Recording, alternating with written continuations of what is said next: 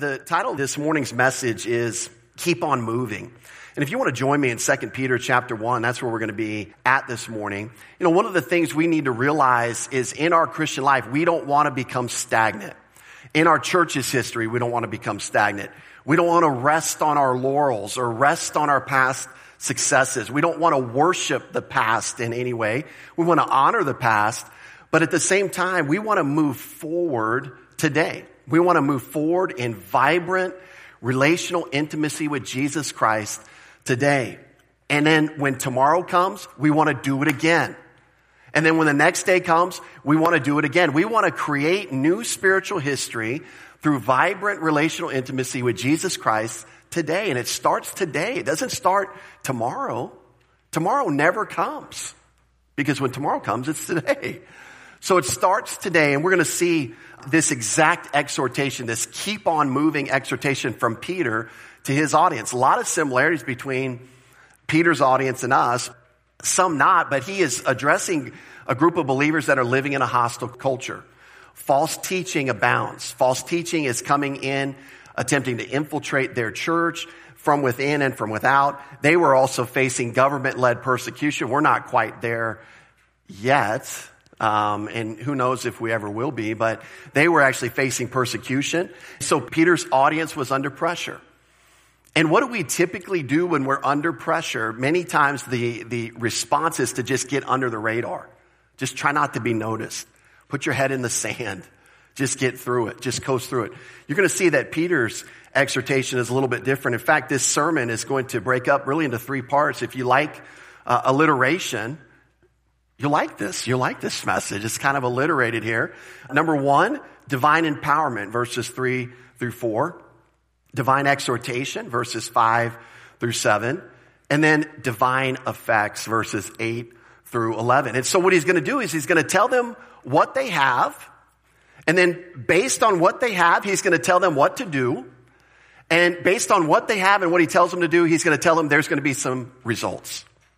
3 positive, 1 negative. And this is where we're going to go this morning. And so we want to look at what Peter looks at first, and that's this divine empowerment, verses 3 through 4. Let's read it.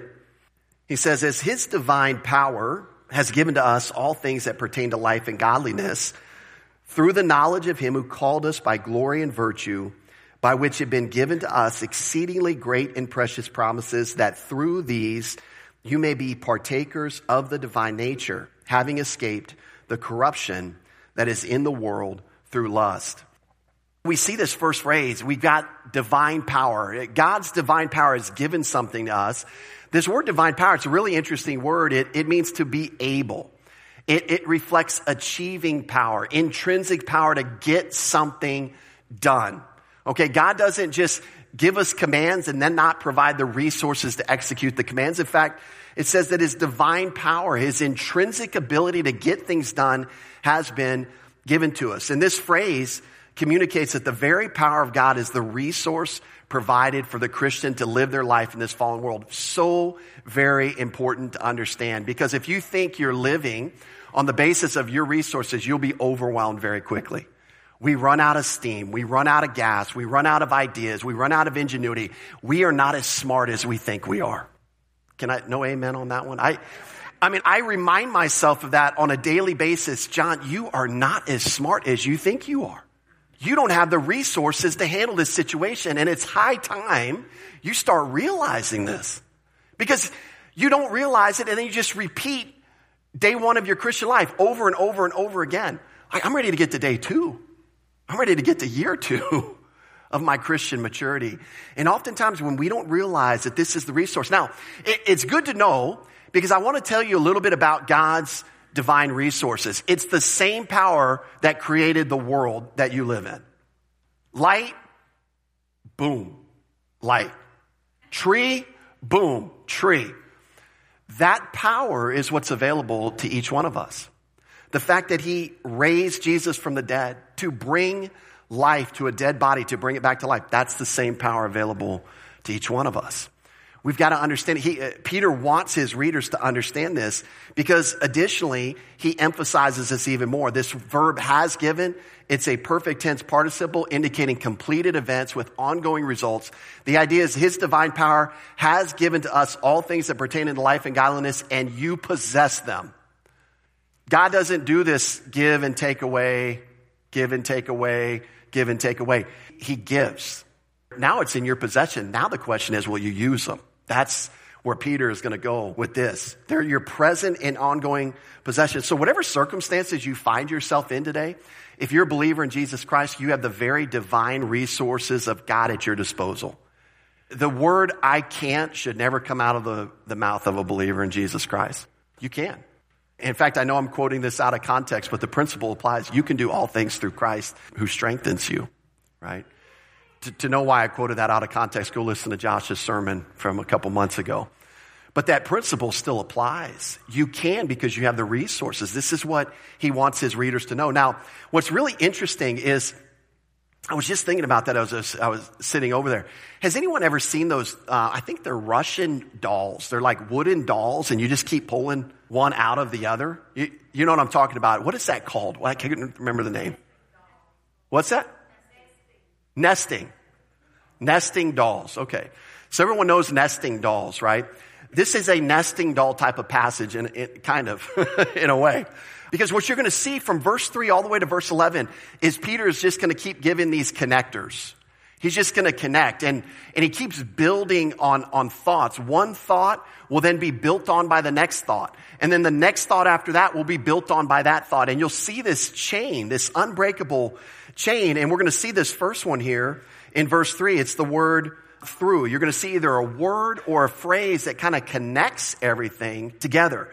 And notice in verse 3, he says, he's given to us by his divine power all things that pertain to life and godliness through. Okay, here's the connecting word. The knowledge of him who called us by glory and virtue. So how were we given all things? Through what we're about to look at. It's through the knowledge. Again, this is the means by which God has given us all things that pertain to life and godliness. Knowledge is an interesting word here because it's the Greek word epignosis. Gnosis itself means knowledge. Epi is a preposition thrown on front to give full and complete knowledge. This is personal knowledge. This is intimate knowledge. Like you know something inside and out. And in this case, who are we knowing? It's the Lord Jesus Christ himself. And one of the things we've got to understand about the knowledge that God wants you to understand is knowledge that doesn't lead to intimacy with Jesus Christ is simply knowledge. It's still knowledge. Knowledge is not a bad thing. Knowledge is a good thing. But when it stops there at knowledge and it doesn't lead to relational intimacy with Jesus Christ, that's a problem. That's not the model or the mode by which God is giving you knowledge just so you can win Bible trivia, just so you can sound really smart in a Sunday school class, just so that you can quote this and quote that. That is not the end goal. So many Christians, especially in Bible churches, we just got to own this. We love to fill our head with knowledge. We need to take that next step. We need to keep on moving, as Peter's going to say here. It's designed to drive us to relational intimacy. It's designed to drive us to wisdom. I like a quote from Miles Stanford here. He said, we should remind ourselves that the written word was designed specifically by God to bring us to know the living word. He is our all by means of the word. He wants to use the word of God to connect you to the true life source, which is Jesus Christ. If you remember in the book of John, Jesus says to the Pharisees, you study the scriptures, you search the scriptures, but you've missed who? You've missed me. You know the scriptures. Hey, Herod, where's the king of the Jews going to be born? No, I don't even have to look that up. Bethlehem, Ephrata. I can quote it. Micah 5:2. But they weren't there. They weren't engaged with that truth, but they knew it. They won Bible trivia. Ding, ding, ding. What do they win? They don't win anything. That's the problem. This is designed to lead us through relational intimacy. So how did God give us all things that pertain to life and godliness? He wants to connect you to a person who will deliver you from the power of sin. He wants to connect you to a person that you can live life with, holding his hand every step in the way. You got problems in your marriage? Jesus Christ is the solution. You got problems with your kids? Jesus Christ is the solution. You got problems at work? Jesus Christ is the solution. His resources are enough for anything that you're facing today. And this is what Peter wants his readers to understand. Next link. Notice this. By which, in other words, through what? Look at verse 4. By which have been given to us exceedingly great and precious promises. Okay? By which? Through the knowledge of the Lord. Through the knowledge of the Lord. We've been given something again. Perfect tense. He's given it to you. Completed action. Ongoing results. You possess it. This is the beautiful thing about God. Again, he's not just giving it back and forth. Oh, yeah, go for that. It's not like slapping hands with kids, right? They're like, give me 5, 2, high five, too slow, all that kind of stuff. God's not doing that with the things that he gives us. He gives it to us. It's our continual possession. He wants us to utilize it. This is where Peter, again, is going. And as we'll see, these promises, these truths are designed to have a practical impact on our daily life. Because as we go forward in verse 4, what's that next connecting word? It says, by which have been given to us exceedingly great and precious promises, that through these. Through what?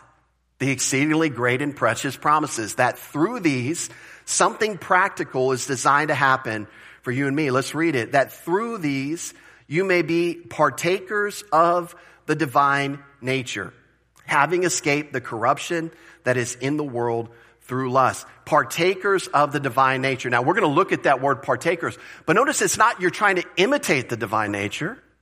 You're not trying to be like Jesus. You're trying to partake of the life of Jesus Christ in and through you on a daily basis. See the distinction? Religion's going to tell you, try to be like Jesus. That's what religion's going to tell you. And it sounds like a good advice, right? Do we want to be like Jesus? Of course we do. But are we like Jesus because we try to be like him?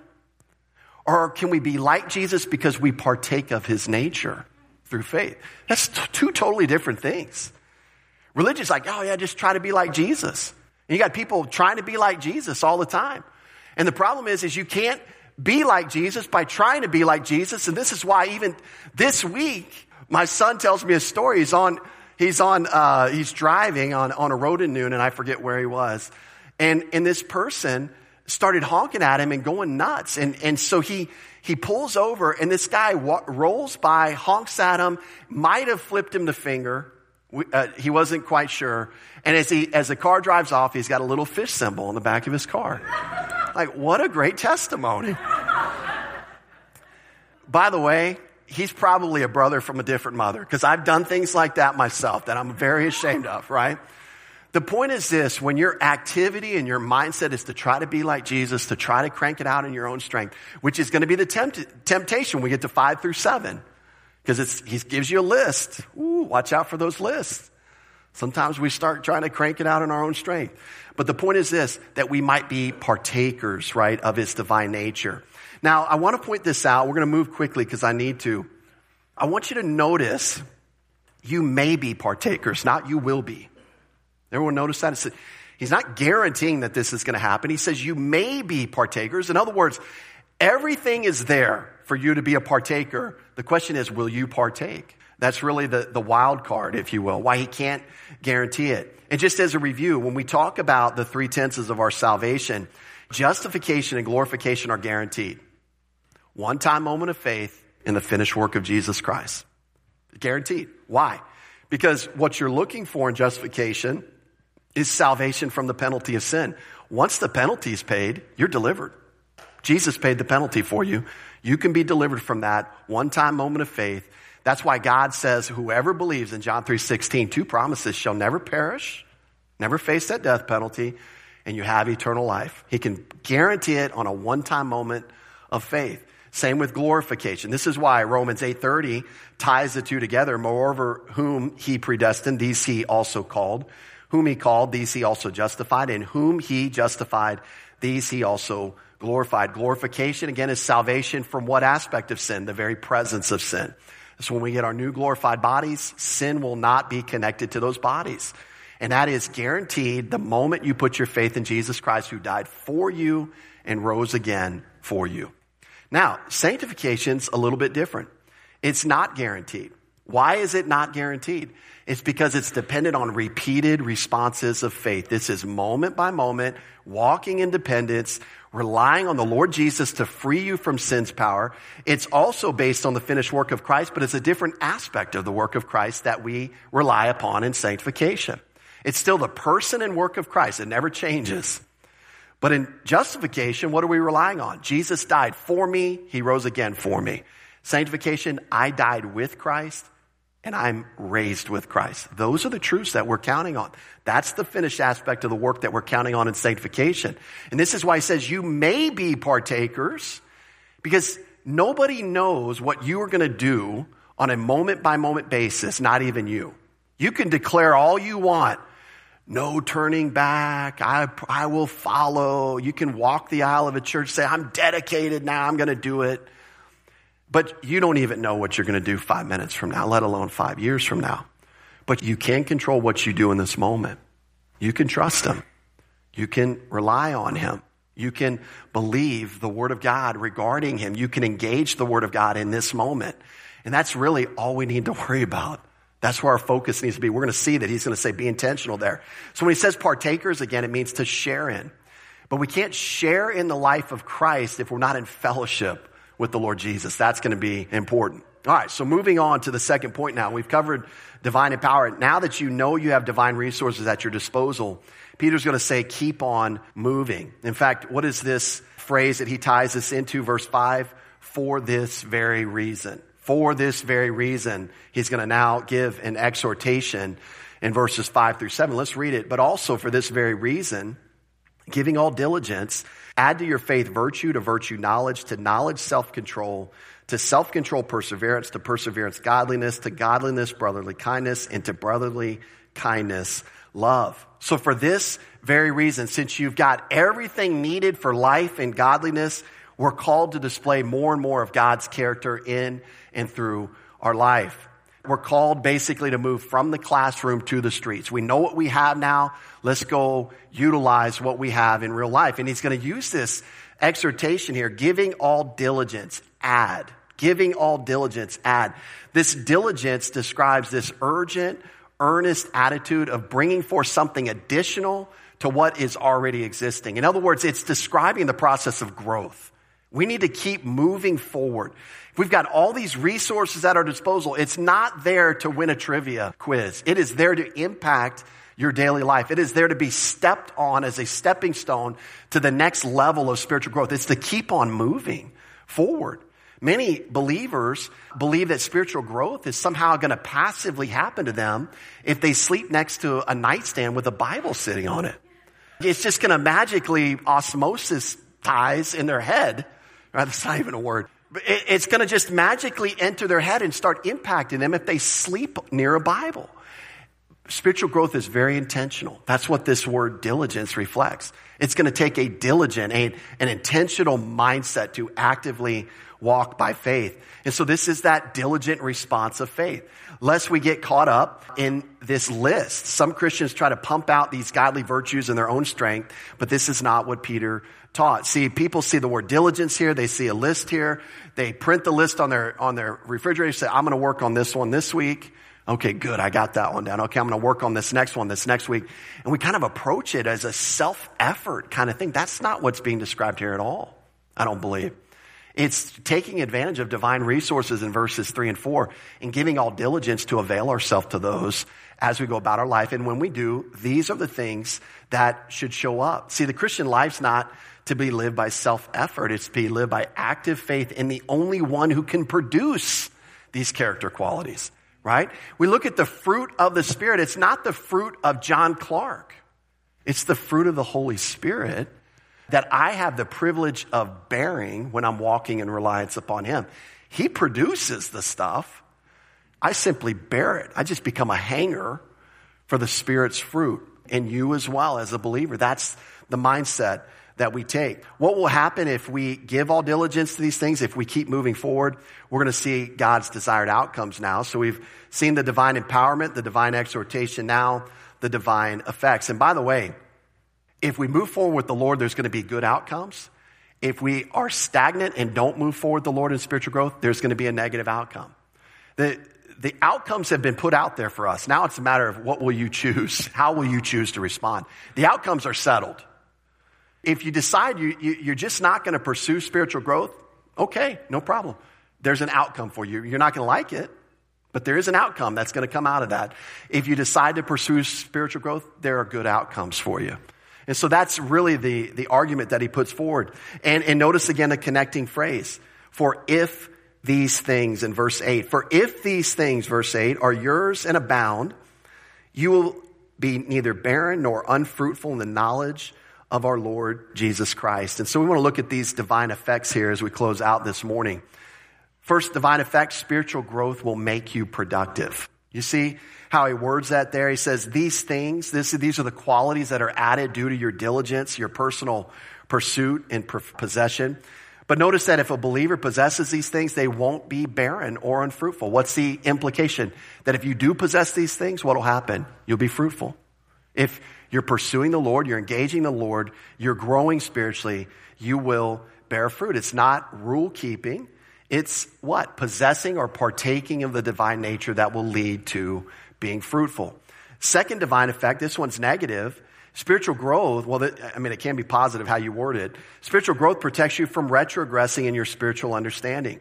Notice in verse 9, it says, for he who lacks these things, right? These things being the list in 5 through 7, the spiritual growth, is short-sighted even to blindness and has forgotten that he was cleansed from his own sins. See, this person lacks these things. They're not growing spiritually. There's a negative outcome. In fact, he lists two negative outcomes. The first is their spiritual eyesight is affected. They can't see through divine perspective anymore. They lack seeing that. They've either stopped taking in divine perspective through the Word of God or the teaching of the Word of God or the reading of the Word of God. They just have stopped taking it in, or they're taking it in and they're rejecting it. They're selectively deciding what they're going to respond to and what they're not. Dangerous place to be, because that is going to hinder somebody's spiritual progress. And what it's going to do is it's going to affect your spiritual eyesight. You're not going to be able to see what really matters in the long run, because you're going to think just like your unsaved neighbor thinks. It's all about today. It's all about what I have. It's all about my possessions. It's all about the things I can see. And we don't do anything storing up any value for eternity because our eyesight is short-sighted. We're not looking in the long term. And so this is what he's saying here. And this is one of the things we got to understand is so many times we think, well, we're not growing spiritually, but that's okay. I'll just pick back where I left off. You don't pick up where you left off. You always go backwards. You always retrogress if you're not moving forward, if you're not keeping it moving forward. And the second impact is your spiritual understanding is affected. You don't understood the truth that you once understood. You can't clarify in your thinking. And a lack of spiritual growth is actually going to kill spiritual brain cells. You know, those that grew up with me in the 80s and 90s, you remember this commercial. This is your brain. And then they put an egg in a frying pan. This is your brain on drugs. Any questions? And then they just end the commercial. And it's like, man, I don't want my brain to turn out that way. You know, I have problems enough, right? But this really illustrates this point. This is your brain with a lack of spiritual nourishment. This is what it's going to look like. You go backwards if you're not spiritually growing. And in fact, notice what you do. Go back to verse 9. You've forgotten a very basic truth. And this is what's so interesting. When you speak to a carnal Christian, typically what truth do they typically start having a problem with? Again, their eternal security. They begin to think that, I got to start getting back into church. I got to start doing this. And I'll say, well, why? Why do you have to start getting back in church? Well, I just want to make sure I get to heaven. They've forgotten the finished work of Jesus Christ. The very basic thing that is designed to give them confidence, they forgot. And in some way, they think now that they're responsible from cleansing themselves from their old sins. What a tragic place to be as a believer, not realizing that the love of God has already provided a solution to those things. Based on the potential for retrogression, we see this word therefore. And let me just kind of move through these last two quickly. The third divine effect is that spiritual growth will provide spiritual stability in this life. This is why he says, be even more diligent to make your call and election sure. It's the word is stable, fixed, established is kind of the idea that he's talking about. So he knows the serious repercussions with retrogression. And continual and ongoing spiritual growth provides spiritual maturity. And this is why it says, for if you do these things, again, what things? Grow spiritually, you won't stumble. He's talking about stumbling spiritually, right? Because you're actively engaged in relational intimacy with Jesus Christ. Again, when Peter said you will never stumble, you won't succumb to this temptation to buy into false teaching, false thinking, and false teachers, basically. You're going to be established.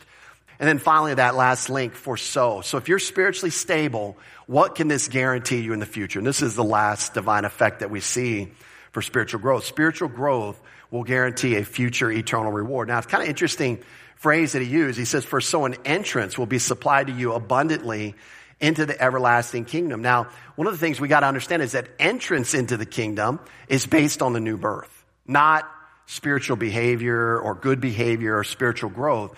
But notice the distinction here. How you enter will be impacted by your spiritual growth. Will you enter with great reward? Or will you enter with minimal reward? That's what he's after here. And this is why the exhortation is keep on moving, keep on growing, because there will be a future reward. You will walk into the kingdom abundantly. Again, you enter the kingdom through the new birth. This is what Jesus told Nicodemus in John 3. Unless somebody is born again, they cannot enter the kingdom of God. So as you trust in Jesus Christ, entrance has been guaranteed. Now the question is, from this point forward, how are you going to enter?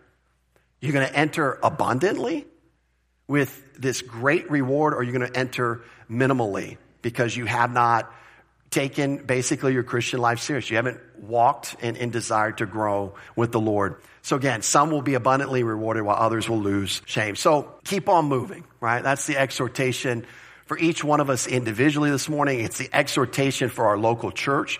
We want to keep progressing spiritually. We don't want to get stagnant. We don't want to look too far in the past, even too short in the past. We want to look to today. We want to keep on moving forward with the Lord Jesus Christ, never resting on our laurels, never becoming complacent, never satisfied with where we're presently at, because I believe more of Jesus is always a good thing. And more of him today is going to be better for today. More of him tomorrow is going to be better for tomorrow. Let's close there with a word of prayer, and I'm going to invite the music team back up to continue leading us in music.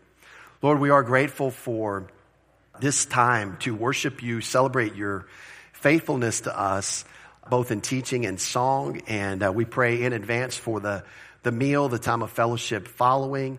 And Lord, we just pray for this added time of music. May it be music to your ears. May you hear from our hearts the worship that is due you and due your dear Son who died for our sins and rose again. It's in his name we pray. Amen.